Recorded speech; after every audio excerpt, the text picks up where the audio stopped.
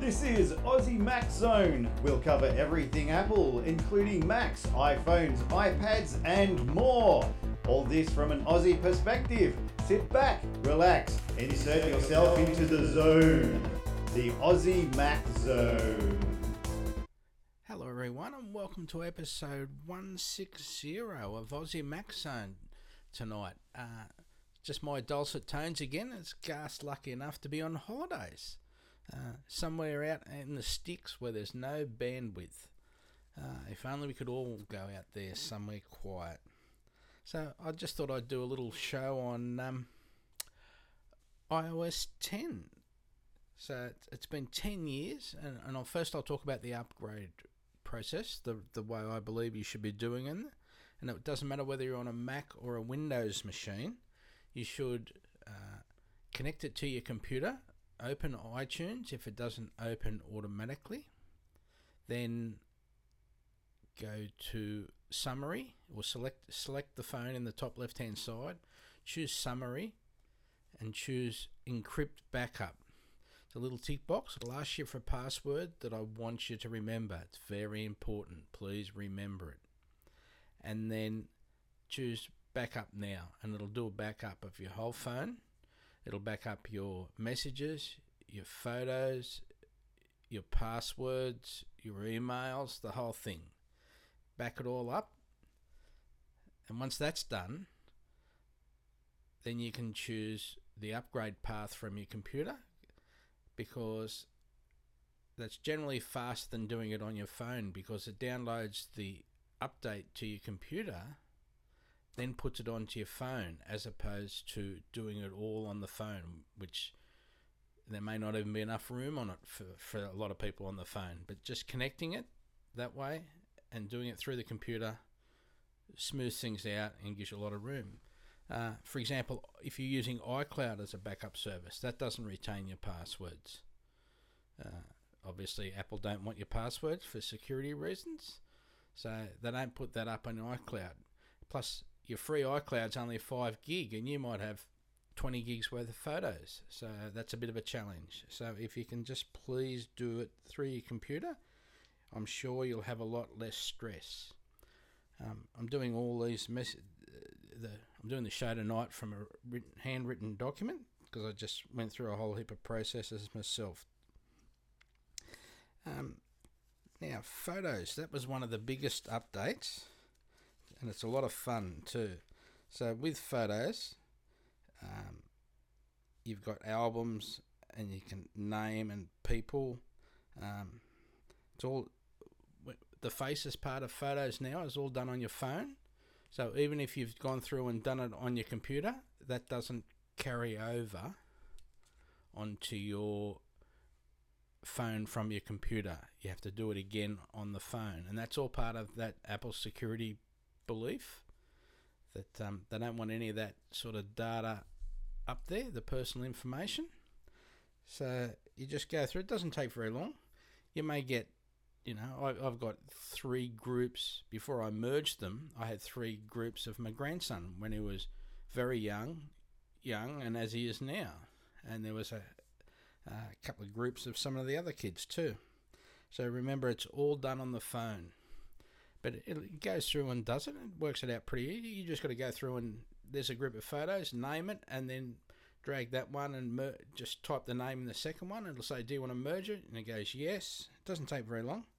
And you just got to give it time. Also, when you first open photos, it may appear to take a while, and it'll be doing a lot of information gathering in the background that you may be unaware of. So just let it keep going, and maybe keep it plugged in for a while. You've got search now as well. So if you do a search for something like sign, it'll find signs in the pictures. You may have deliberately taken a photo of the sign, or it may be just there in the background, a prominent sign in the background of a picture, for example. Or if you type plant, you'll find lots of plants. Now, cat. If I type, could we have a cat? Nice little cat. It'll find the pictures of my cat, or it might find Cat 6 cable, because Shows you how clever it is. Or I tend to take a lot of, as I've said before, insurance photos, and you just type computer and it'll find lots and lots of photos of computers. Or you could do a search for example, just to start typing Vic, V-I-C, as in Victoria, and it'll give you a list. It'll say Victoria Place, and that's the state, so that takes photos that it knows you've taken in that state. Also on mine it came up with Victoria Street, McMahon's Point, because I actually took a photo in Victoria Street. Or the Queen Victoria building. It knows I've taken photos inside the Queen Victoria buildings. So these are all ones that it listed when I did a search, because it's getting very clever, you see. And remember, it's all done on the phone. That's a significant difference between Apple's thought process and Google's thought process, where it's all done at Google and then give you the information back. But they have a lot of information on you. Some people like it, some people aren't worried. Another interesting one, a selection in photos, is memories. Now, it'll give you, say, best of 2015, but it's just sort of a total random selection of those photos from that year.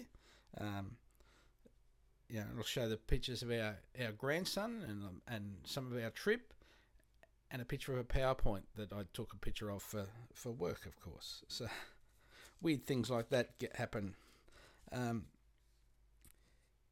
So photos, it's a lot of fun, and you've just got to be a bit patient with it in the first place. And if you want to do the faces part, go in and help it just in that first step, and it'll learn from there. Another good thing, maps. Now, maps, we all know the stories that maps had in the first place. And so there's been some big improvements and a pretty good redesign as well. It appears to be much cleaner. So you can type in, I live in Sydney, so if we want to go to St Albans for a trip, we can type St Albans in. It'll give me the temperature and weather down the little bottom right hand side of the map screen of the destination of St Albans, or even if it's somewhere in Victoria, it'll give me the weather, the temperature and the weather there. It will give you some information about the town St Albans if you give it time. It takes a little bit longer to get that, but yes, it's there. It tells me it's a little historic village. It gives me the different routes there, what we're used to. But it also now has the expected time of arrival, how long we've got to go till we get there, and what the distance is till we get there. Just all on the bottom of the screen now, a bit clearer, a bit bigger text, so it's and still gives us our right turns and our left turns and all nicely. I still haven't found any errors recently in the maps, and also when you're looking at the map, there's a lot more information about shops, food outlets,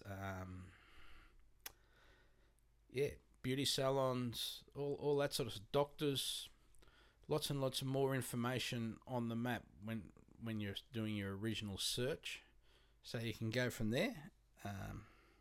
But it's interesting about the weather of the destination, and it's also, it'll tell you of if it thinks there's a faster way to get to the destination because there's an accident, bad traffic, all that sort of stuff. It'll just come up and say, I think we need to reroute around here, and it'll do it. Or if you believe you know a better way, you can turn left and it'll still keep working out the information as you're driving along, taking those back streets. That's just another way of doing it. What's another one? The biggest one. Probably the biggest change of all in iOS 10 is messages. Messages. So we all know how much it's used. They get billions of messages every day. Billions. So now there's lots and lots of different ways to use messages, all from within your Messages app there. So you can just type out, I love you and send it to your wife. You can scribble I love you, send it to your wife. You can do all these fancy things like heartbeats, broken hearts, what do they call it? Fireworks, all these sort of background actions. You can have lots of stickers, even to the point where you can have old Mac, the old Mac smiley face logo that we used to have way back at the first Macs. Star Wars stickers. There's ones where you can have a photo and then put a sticker on the photo that you've taken. You can take photos directly from within the Messages app and then do things to those photos. The Messages has got its own app store. These are all reached by, on that, where you'd normally type your message, there's a little arrow to the left of that. If you click on that, then you can see that you've got 4 dots and you've got, you've also got like the App Store logo, that A made up of pencils. You can click on there to go and see what you've got. When you're taking a photo, you click on the photo part in the message, and it'll say, do you want to choose one of these recent photos, or it'll let you actually take a photo directly from in it. So you've got a little part of your screen there that's the camera. There's a little white dot like the home button dot, and you just click on that to take the photo, not using the home button like you normally would to take a photo. That closes the app. You just got to use that little white button on the screen. It's been opened up to lots and lots of app developers, and I think on the first day there was something like 1,650 apps to go in the Messenger store. Now, admittedly, a lot of those were stickers, but there's other things that you can use, all within the Messages app. You can scribble out things, you can animate them. Clicking by the arrow, it's got its own little app store, and they're all, I don't know whether there was lots of free stickers, and there was lots that were $1.65 Australian. So that's the way to go. That's probably Messages is having its own app installed there in the first place. It's pretty big. You can get maps for within Messages as well. Oh, speaking of which, going back to maps, you can order heaps of things from within Maps now. You can go like order pizza or order a lift car and that sort of thing. So sooner, I wish the taxi industry can complain about Uber as much as you like, but why isn't the taxi industry on that app, on the Maps app now, and within Messages and that sort of stuff? Like, if you give people no choice, they're going to go somewhere else. You got to make things a lot easier for them. That's just my 2 bobs worth there. So what about also the notification screen now? So when you first on iPhone 6 and I've just got it here, the iPhone SE and the 6S and the 6S Plus, because they've got the co-processor in them, you've got lift to turn on, where you just lift it up and it starts to show your screen. Now, you've got to understand, people can see your messages there. So if that's what you don't mind, people can read your messages easily. Now that they're on that notification screen, the unlock screen, or the lock screen if you want to call it that. But from there you can look at a message, you can swipe just to the left, right to left. There's a view button, there's a reply button. You can go in and start getting into it just like that. Your reminders are there. You can swipe and say that I've done that job. But if you swipe on that same screen, when you're there, you can swipe left to right. Then you get your news and your weather widgets, and right down the bottom of that screen there's an edit button, and that's where you choose what you want on that notification screen. So whether you want news, weather, reminders. There's lots of apps that can actually get access to it now if they choose to write it there. It's one of those things, the longer people are using it and the more people will write apps to go in there. It's just a really quick way of, say, doing your reminders. My things list is in there, things to do. I can just quickly go in and go tap, tap, tap, or see what I'm supposed to be doing for the day if I'm not being very productive. All from the lock screen with notifications and widgets. You can also now, if you swipe, left to right, that will give us the camera straight away.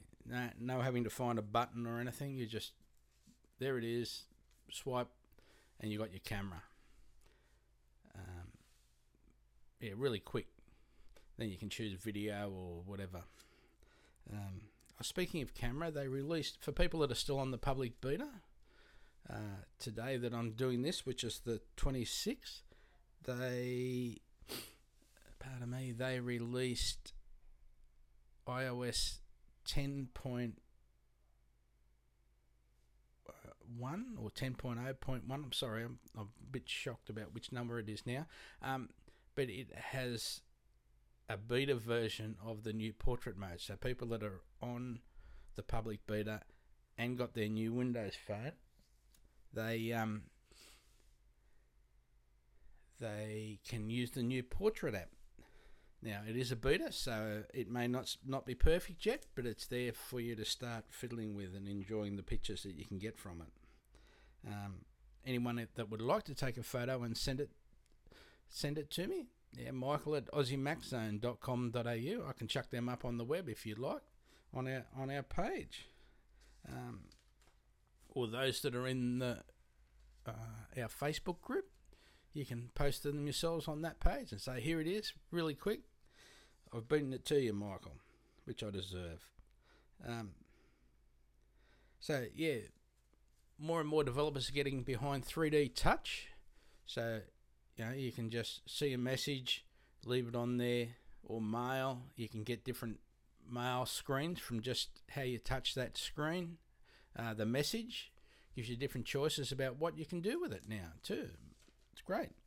And because it's been basically a year now that we've had this 3D touch screen, and now it's on another one. So now we've got two phones instead of one phone that it was on, one model. Now we've got two models.